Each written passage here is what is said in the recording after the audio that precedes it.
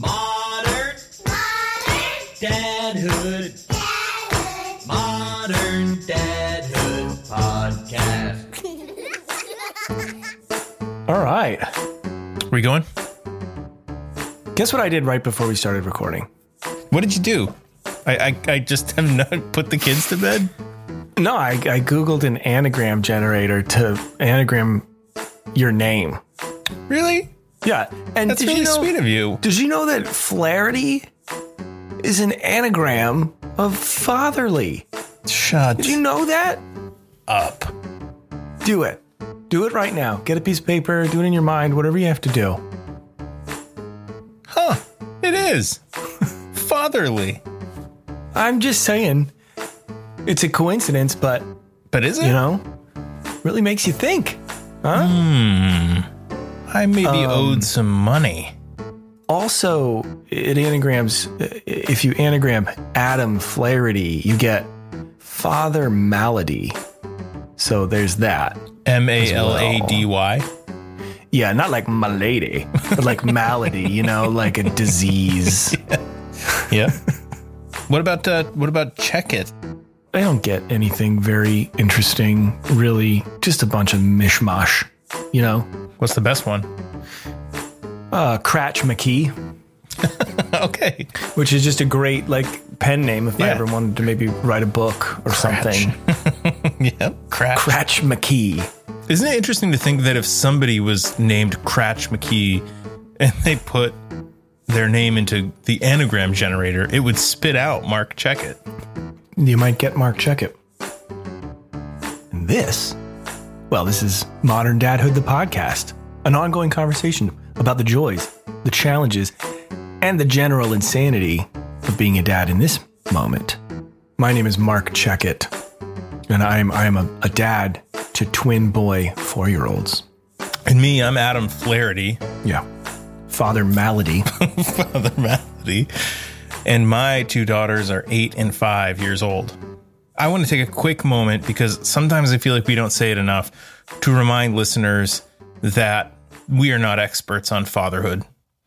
We bring experts into our show to enlighten us from time to time, but we ourselves are just two dads figuring it out as we go and talking through it with other dads in a way that's hopefully entertaining and relatable to you, the listener. Anyway, who's our guest today, Mark? Today's guest is a wonderful gentleman by the name of Ben Feller. I'm really excited for our listeners to hear this conversation because it was a great chat. Ben Feller's a great dude. He also used to be a, what do you call it? When you're the chief White House correspondent for the Associated Press? What do you call that? What do you call it? Is that what he's called? Is that the title of it? Yeah. He was the former okay. chief White House correspondent for the Associated Press. That's it. What do you call it? He used to do that. We're too slap happy to record an episode of the podcast right now. Well, our chat with Ben was great because it was all centered around looking at issues that your kids are experiencing, helping them to look at those situations with perspective. We will play back our recent chat with Ben Feller in a few minutes after I ask you a question. Mark? You have questions for me? Yeah, a question. And I'll ask you after this.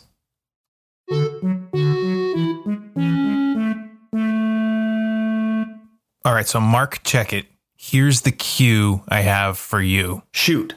I'm here. Throw it at me. The boys are 4.5 years old. Have you guys hit any milestones recently? It's a great question. The first thing that comes to mind, I don't really know if it's a milestone, but this is kind of a new thing. They have started to like really fight with one another in the way that like brothers do, which is kind of silly to say. Like with their knuckles? No, not like, well, sometimes it gets a little physical, but I would say actually the thing that's new about this is that while they still do sort of get physical with one another and just sometimes just end up pummeling each other until somebody starts crying, they do more often now just argue with each other, and they use their words a lot more. And it leads to this like back and forth, this like really like the quintessential like two kids in the backseat arguing with each other, you know, like, no, your foot's on my side. Yeah, but you're talking towards me, or you know, like the dumb Stop looking bickering. at me. Yeah. Yeah, the stop looking at me, all that kind of nonsense. But I don't know, they never really acted that way with one another before, you know? And I just, maybe because they're young and they're now getting, you know, they're just getting a lot better at using their words and describing their feelings. Yeah. You know? Yeah. That's a milestone. But sometimes you do need to intervene, right? You can't let it go on too long, right? Sometimes you just got to get in there and intervene. Probably more so because it's very, very annoying when they're just at each other all the time for the teeniest little insignificant things, and they just pounce on each other. The good thing about it is that now you can get in there and you can kind of join their little conversation and try to like help them through it also with words. And I'm saying, like, if it was just a physical fight, I mean, you can't. Using words in those moments is sometimes totally fruitless. You just have to physically get in there, separate them, you just have to separate them into their own corners and just let them, you know, calm down, right? The goal is that you're helping them to look at things a little bit more clearly the next time something comes up, right? And maybe it diffuses itself naturally when they realize, hey, maybe it's not worth the energy of arguing over like who's staring at who when the other doesn't want to be looked at, you know? Right. But that actually is a great segue into our chat with Ben Feller. So why don't we play it back? Why don't you just do one of the stings, and then after the sting, Ben will be here.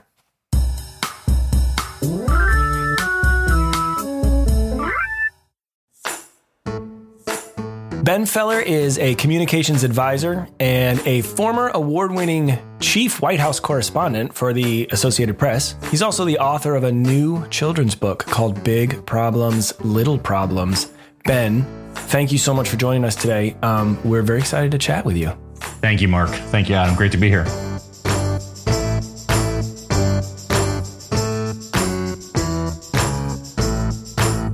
Before we get into talking about your book and the process and all of that, let's start with this. Can you tell us a little bit about your family? Your son's name is Sam, is that right? Son's name is Sam. Yeah, he's a 10-year-old boy about to turn 11 here in June. He knows way more about Star Wars and Marvel than I ever thought he would. So that dominates our current conversation. And we live in New York City. I'm from central Pennsylvania, but he's become a city kid. So all is good with our family. Thanks for asking. So we want to obviously chat about your brand new book, Big Problems, Little Problems. Mark and I have both read it. We really enjoyed it. And the writing is great. The illustrations are wonderful. It's a very kind of simple story, but it addresses some pretty big concepts. I wonder if you can maybe just start out by giving us the elevator pitch that I'm sure you've refined for it as you chat about it with folks. Well, first of all, thank you for having that impression of the book, because that is how it's intended. And in fact, as people are starting to see it, I'm getting that reaction a lot, right? As a simple story about solving life's problems, making life a little bit easier. But there's also a deeper message there, particularly for parents as they're reading this to their kids, that we could all stand to have more perspective about how we live our lives and how we solve our problems and what we model for our kids. And so the story is called Big Problems, Little Problems, because the father helps his son understand that whatever is troubling him in the moment is not the big, encompassing, overwhelming deal that he thinks it is, but rather than condescending to him by saying, it's not that big of a deal, hurry up. He understands that to the kid it is. And so the goal there is to show, not tell, get down on one knee, breathe, slow it down, get on his level, and help him solve the problem, give him techniques to do it. Deep breaths, showing him how to do it. He knows how to do it the next time. Have a handshake, have a hug, go on to the next thing. And the reason I decided to write the book, and really in the moment when I felt I had a story, was when my son saw me in a moment of frustration and panic, because guess what? As dads, we have them too. Oh, and yes. He felt it and saw it and said, "Daddy, don't get frustrated. Big problem or little problem." He had heard me say that so often and instinctively knew this is a time when I can help my dad. And that was when I thought, okay, first of all, that's beautiful and very affirming, but also there might be something here as a writer to capture that and then decide what to do with it. And that's been a long process from that moment in the car when I was stuck in traffic to today when we're talking about the book. So it's really a fun moment. That's amazing. When you said that, the moment that you knew that you had a book, reminds me of I have two daughters who are 8 and 5. And a couple of years ago, my 8-year-old came home from school and somehow something happened. And she introduced this phrase that she had learned at school from her teacher, which was, does the reaction match the problem? Right. Which is essentially the same thing. Are you, trying to look at this with some perspective and are you reacting in a way that is appropriate for what the actual problem is? In other words, are you flipping out about something that you really don't need to be? The funny thing is, now when we occasionally we'll throw that back to her, hey, is your reaction really matching the problem right now? She's smart enough to say it is, even when it obviously isn't. Right. And there's an important point there too, because if we act that way to other adults and we say you're overreacting, calm down. Our thinking behind it might be we're looking at this objectively. We're not invested in whatever the problem is, like you are. So it doesn't seem to match. But if you're the person who's feeling frustrated, that's just not helpful, right? My experience is people don't say, "Oh, good point. I'll react more calmly now that you said calm down." So, it's easier to do it with kids because they are expecting us to teach. And we do have the life perspective that they don't. But if we can model this in all of our work, then in our lives and our frustrations, then I think that's the better way to help other parents. Yeah. And the book has had that reaction for some people I know who said, I'm going to start doing this. Yeah. In my head, is this a big problem or a little problem? Because somebody's watching. My daughter's watching. My son's watching. And that's like the added level of satisfaction from the book, is that we're hitting a message for everybody. It's funny. I mean, when I started reading the book, right, I kind of tried to read it. I mean, as much as I could, I kind of tried to read it from the perspective of like a kid. And I'm halfway through it. I'm reading it and I'm realizing, boy, there's a message that speaks so clearly to me as a dad about taking a beat and slowing down and being present, through a moment so that you can sort of either shift or maintain a perspective. It was just funny to me as I'm reading it that when I finished, I was like, well, I just learned a good, valuable lesson. I wonder how intentional that was of Ben to try to sort of almost layer in that, like, yeah, it's a kid's book, but hey, parents, pay attention. Yeah, no, absolutely. That was exactly when I thought this is worth writing, because of the symmetry there of the kid teaching the parent. I think that's when it moves from here are some techniques to help your kids with anxiety to here are some techniques for all of us to take a big step back and remember that not everything is a big problem. And I've tried to embrace this so often, particularly during and coming out of the pandemic, when you could just look at something, if you take a second and say, the thing that I'm so upset about right now, I'm not going to care about next week. Mm-hmm. I used to say like a year from now, but like even next week. I mean, my printer wasn't working this week, and it was so frustrating because it should have worked. And, and the guy finally had to get some help and they reset the router. I'm like, I reset the router. Why did it work for you? He's like, I don't know. And so, and then it started working again. I'm like, okay, but I lost some time there, but I actually got through that process faster because of thinking big problem or little problem. And you'd say, well, what's the big deal about that? Well, in the moment, if you need something done and it just stops working, it's frustrating. That's what frustration is, that feeling that you can't control. So I did mean it that way. Mark, is the lesson for parents too. And particularly, I think the other line in here that's so important to me is the role of dads, because you're thinking about this as techniques for helping children, in this case, my son, understand the difference between big problems and little problems and how to control the situation. Yeah. That's a great message. I mean, I just started to think to myself, I could picture a lot of books on my kid's shelf where the character, no matter no matter what type of behavior they're modeling, tends to be a mom type figure, and it's not nearly as often that the parent character in the book, for example, is a dad or even more specifically, only a dad.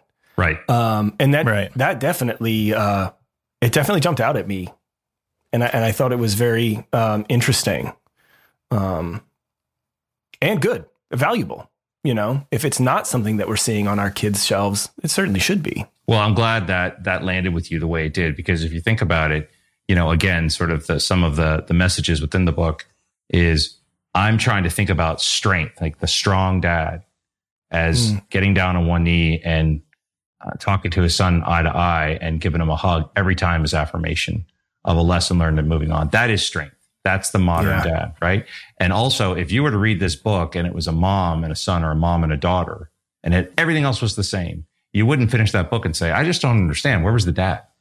Right? You just think intuitively like that was a nice book, right? Right. And so if you read this book and say, well, that's interesting. Like, why is it a dad and son? What's the situation there? Where's the mom? Like, that should be just as accepted and normal. Exactly. Right. And for a lot of people, I think it is. But part of the goal here is to say, no, this situation is happening in homes everywhere. And so let's give some voice to it. Let's give some joy to it. And if you're a dad who doesn't think this way, that's not my job. I wasn't raised that way. My dad was stoic. I don't give hugs. He'll figure it out. Then maybe you should take a beat and think about the way that you're modeling what strength and compassion is. I wanted to shift for a minute and talk about the illustrations in the book, because they're so beautiful. I think they do such an amazing job of conveying the chaos of the problem scenes, both with Sam's problems and with your dad problem that pertains to work.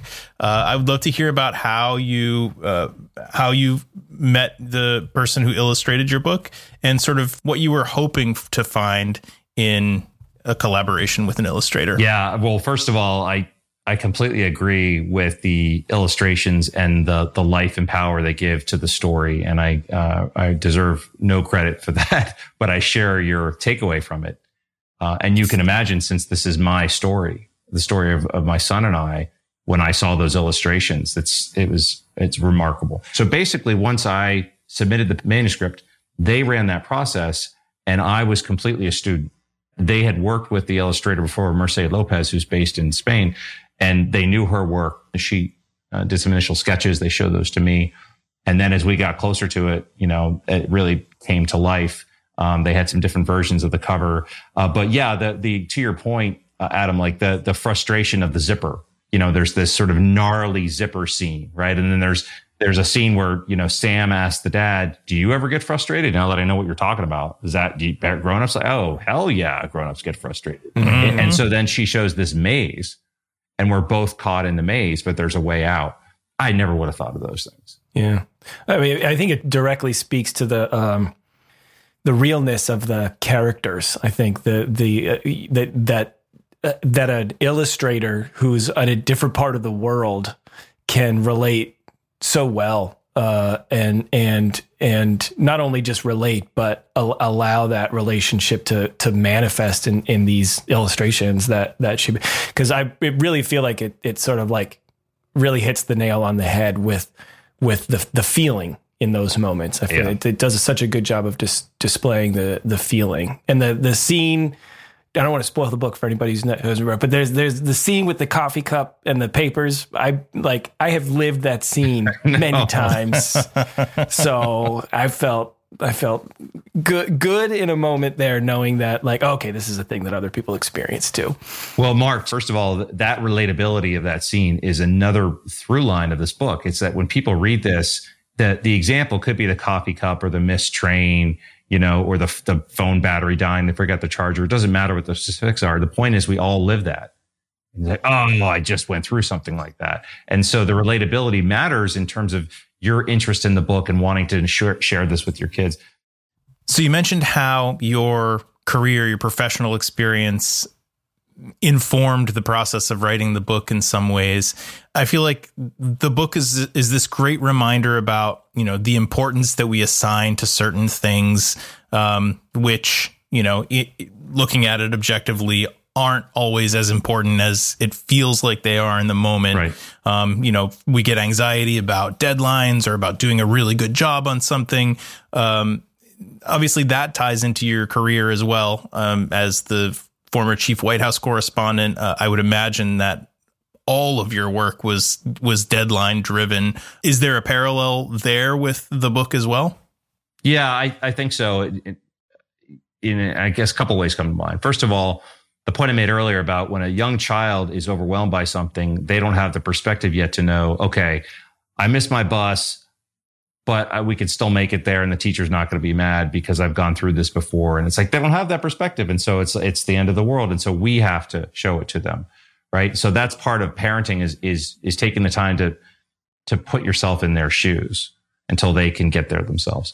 But the other way I think it applies is when I covered the White House, there were cases where it was genuinely life and death.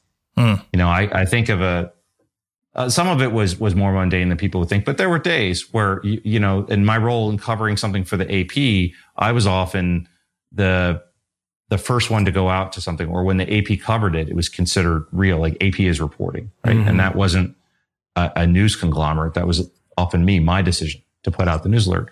So one time I was on a trip to Afghanistan with President Obama, and those are secret trips. If you let the word get out, that you could scuttle the whole trip because it's truly intense security precautions and risks there.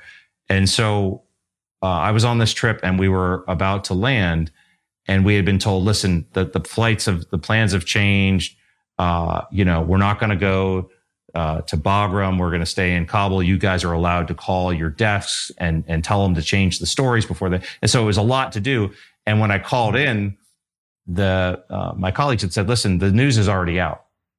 And I was just stunned, right? So we're screaming into Afghanistan in the cover of darkness. And I would say that again, like ABC had reported that you guys are already there. Well, I'm like, well, that's really dangerous because we're not here. They had the story wrong. And there's a whole reason why they got this leak and they put it out. And so here we are, and it's madness in the back of Air Force One.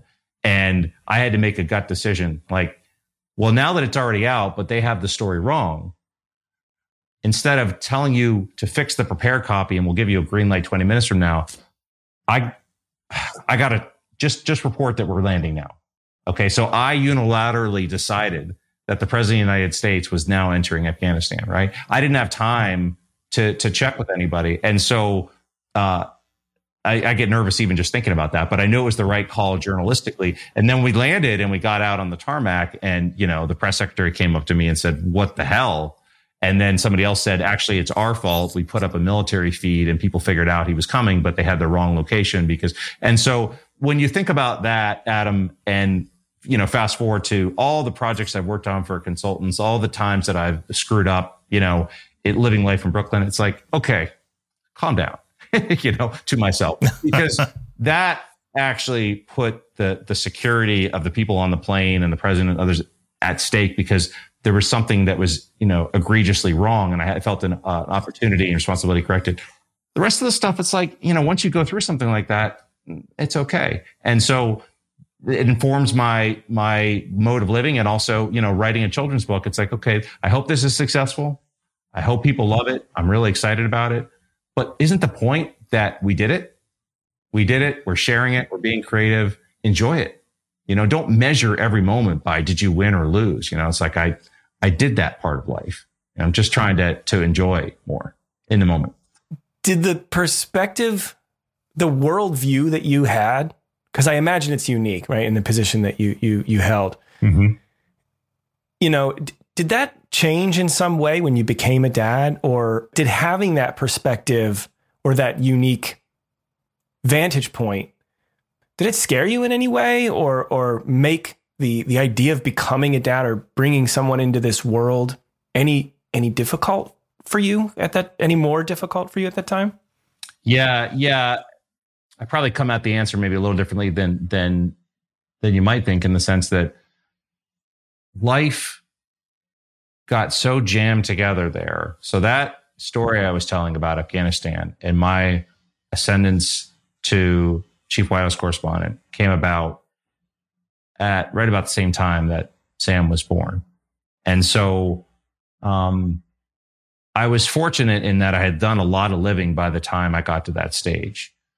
But I also was so consumed with so many things happening in life that it put a lot of pressure on being a dad and things that I would certainly do differently, because I was pulled in different directions.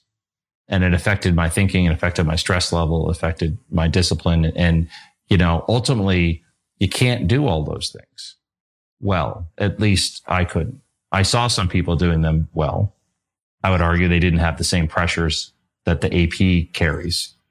But I also saw a lot of people who weren't doing them well, and I just did not want to be the dad pushing his kid with one hand on the swing when on the phone talking to a source, Yeah. And so, to make that long story short, when I moved into a different career, I was still married at the time, then got divorced, and Sam's mom and I are very close, and we have joint custody and co-parent Sam.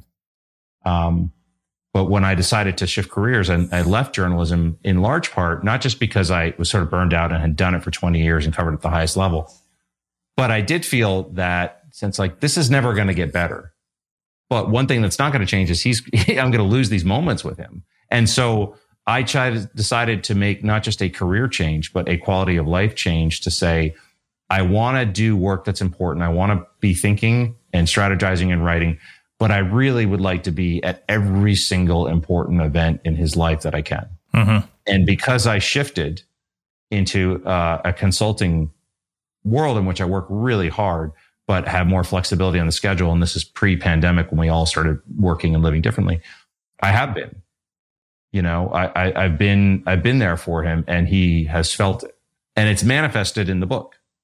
Right. And so I think that was the way it changed my thinking. And I don't know how that would have gone, Mark, if I became a dad, at 32 or 35. I got to the White House at 36. Yeah. So I don't know how, but I will tell you that expectations went higher and higher and higher. It's not like they leveled out. The first time I interviewed the president one-on-one, it was great. It was great in every sense. It was a really productive interview. He made more news than I could ever imagine, and it was a game changer. The second time I interviewed him, he, was sort of flat that day. He had other things on his mind that he wanted to do. I got as much out of him as I could. But, my boss was like, okay, what's next? I'm like, I just landed an exclusive interview with the president of the United States that made news and went that day, what else you got? And so that's where I was. Yeah. And, wow. I'd rather, if you're going to do that, I'm going to hang out with my son and Mm-hmm. play with him and be with him. And so, if I have to sacrifice a little bit on I'm not going to fly around and drive the national debate on Air Force One. Okay. I did it. Let me help people tell their stories, but I'm going to be over here being a more active dad. And that's where this moment about the book coming out for me isn't just about, in May and June of 2022, my first book got published. That's great. I hope you like it. Move on. I actually want it to be a new chapter for me in how do we think and broaden the explanation of what a modern dad is. And that's why this is so fulfilling. So I wanted to ask, Ben, you mentioned to me before our conversation that Sam's teachers recently learned about the book in kind of an interesting way. And I didn't know if you had a story there that you wanted to share. Oh, yeah. So the team that's helping me get the word out about the book is the same team who is helping Colin Kaepernick with his new book. Colin Kaepernick, the former pro NFL star, turned social justice activist. And so I mentioned to Sam that Colin Kaepernick and I share the same publicist. And he's like, oh, that's really interesting. And why that was interesting to him is because in his class, he was learning about famous athletes who have done good in the world. And they all had to model somebody and do a whole poster board. And he chose Colin Kaepernick right at the same moment that Kaepernick puts out a book. And I'm noticing that the team helping him is the team helping me. So fast forward to, this was 2 weeks ago. He's at the playground. His class gets to go and have this nice day outside because they were so well behaved. And his two core teachers were talking about Colin Kaepernick on the playground. And Sam goes, we share the same publisher. And that's all he said. They had heard nothing about the book, and they're, he's a 10-year-old. And they said, wait, what do you mean you shared? Like, you published too? He's like, oh yeah, the book that my dad and I are doing, And so then when I saw her the next day, she's like, I don't really understand what the hell's going on, but somehow your son thinks that you and Colin Kaepernick share the same publisher. I'm like, well, it's Publicis, but she's like, you might want to work on his marketing because he downplayed the hell out of that. Like, he didn't really explain anything. I'm like, and Sam is standing next to us beaming with a smile. Like, he's the core of the story. I'm like, why didn't you offer some context? Like, my dad wrote a book. Here's what it's called. Here's why he wrote it. And he's like, Right. Yeah. So you're gonna have to give him a couple of scripted lines. The elevator pitch, right? That's hilarious. Now, I would imagine that to him, sharing a publicist with Colin Kaepernick is probably way cooler than personally knowing President Obama and President Absolutely. Bush. And that's how he shared it. It was just cool. Yeah. I know him. We might do lunch. That's great. It was really funny. So, Dads, the book has just been released. Ben's got a great website set up for the book at bigproblemslittleproblems.com. You can send your partner there to order you a copy for Father's Day, and we'll include a link to that website in the show notes. Ben Feller, it's been a really great chat. Thank you so much for making time to join us. Adam and Mark, thank you both. I enjoyed it a lot, and I appreciate your support for the book and everything you guys do.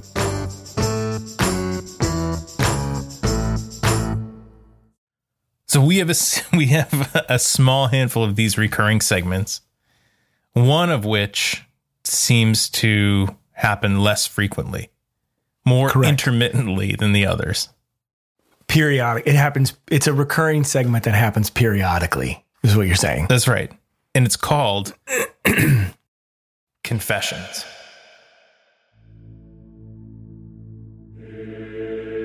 When my kids do something that I've asked them not to do like 1,000 times, like slam the toilet lid or eat the toothpaste off the toothbrush without actually brushing, I like to excuse myself to a different room just out of earshot and whisper, "Fucking kids." Confessions.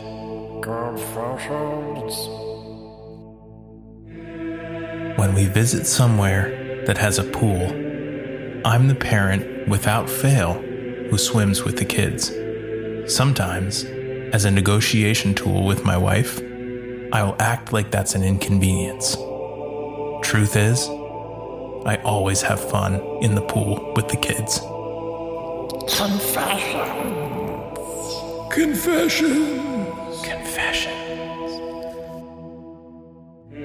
When my kids watch Blippi, and I overhear that part of the theme song that goes, "So much to learn about, it'll make you want to shout, Blippi!"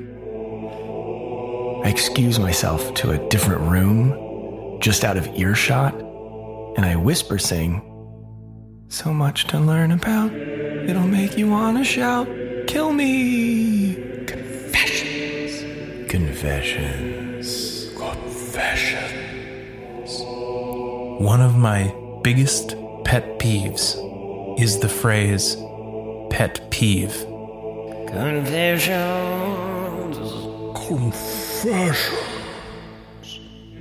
When I'm getting short on patience and feel like I'm about to say something mean to one of my kids, I excuse myself from the room and I go and I whisper the mean thing to my cat, because fuck that cat. Confessions. My girls are at an age where they think the word butt cheek is about the funniest and most inappropriate thing they can say. It takes everything I have to restrain myself from teaching them some really funny words. Confessions.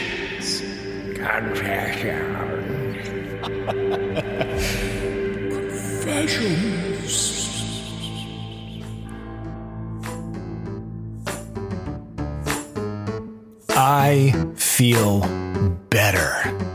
Do you always You feel better? Do you always feel a sense of relief after you confess? Yes. I I just like being able to say these things, get them out. You know, I like to get them out. Dad's Modern Dadhood can be found at moderndadhood.com. There's a library of every episode we've ever done there. You can also find the podcast on Apple, Stitcher, Spotify, Amazon, really anywhere you listen to podcasts. Just search Modern Dadhood. And please, wherever you subscribe, leave us a quick rating and review. It goes a long way to helping us spread the word about this show. You can also follow Modern Dadhood on Instagram, Facebook. Check us out on YouTube. Hit the old subscribe button, or don't. I would love for each of our listeners to tell a friend about Modern Dadhood, a friend who they think might be interested in it, because word of mouth is so very important and so very helpful to us. You know, you can also buy t-shirts and dad hoodies on our website. And no guarantees, but if you buy a t-shirt or a dad hoodie and you want to get it in time for Father's Day, send us a note. Send us a note along with the order and say, please try to get this to me for Father's Day, and we will do everything we can to make that happen. And we'll be honest with you if it can happen. You know, Adam, I'd love to thank a few people, if I may. Thank you to Casper, Baby Pants, and Spencer Albee for the music that you hear on Modern Dadhood. Thank you to Pete Morse at Red Vault Audio for fading the faders and turning the turnies and sliding the sliders to make us sound absolutely spectacular in your ear holes. And a huge thank you to Ben Feller for joining us on the show. Don't forget to pick up his book, Big Problems, Little Problems. And Mark, even though you took all those thanks, I still can't do your ending. This is all you. So please end the show for us. I appreciate you, man. And thank you for listening.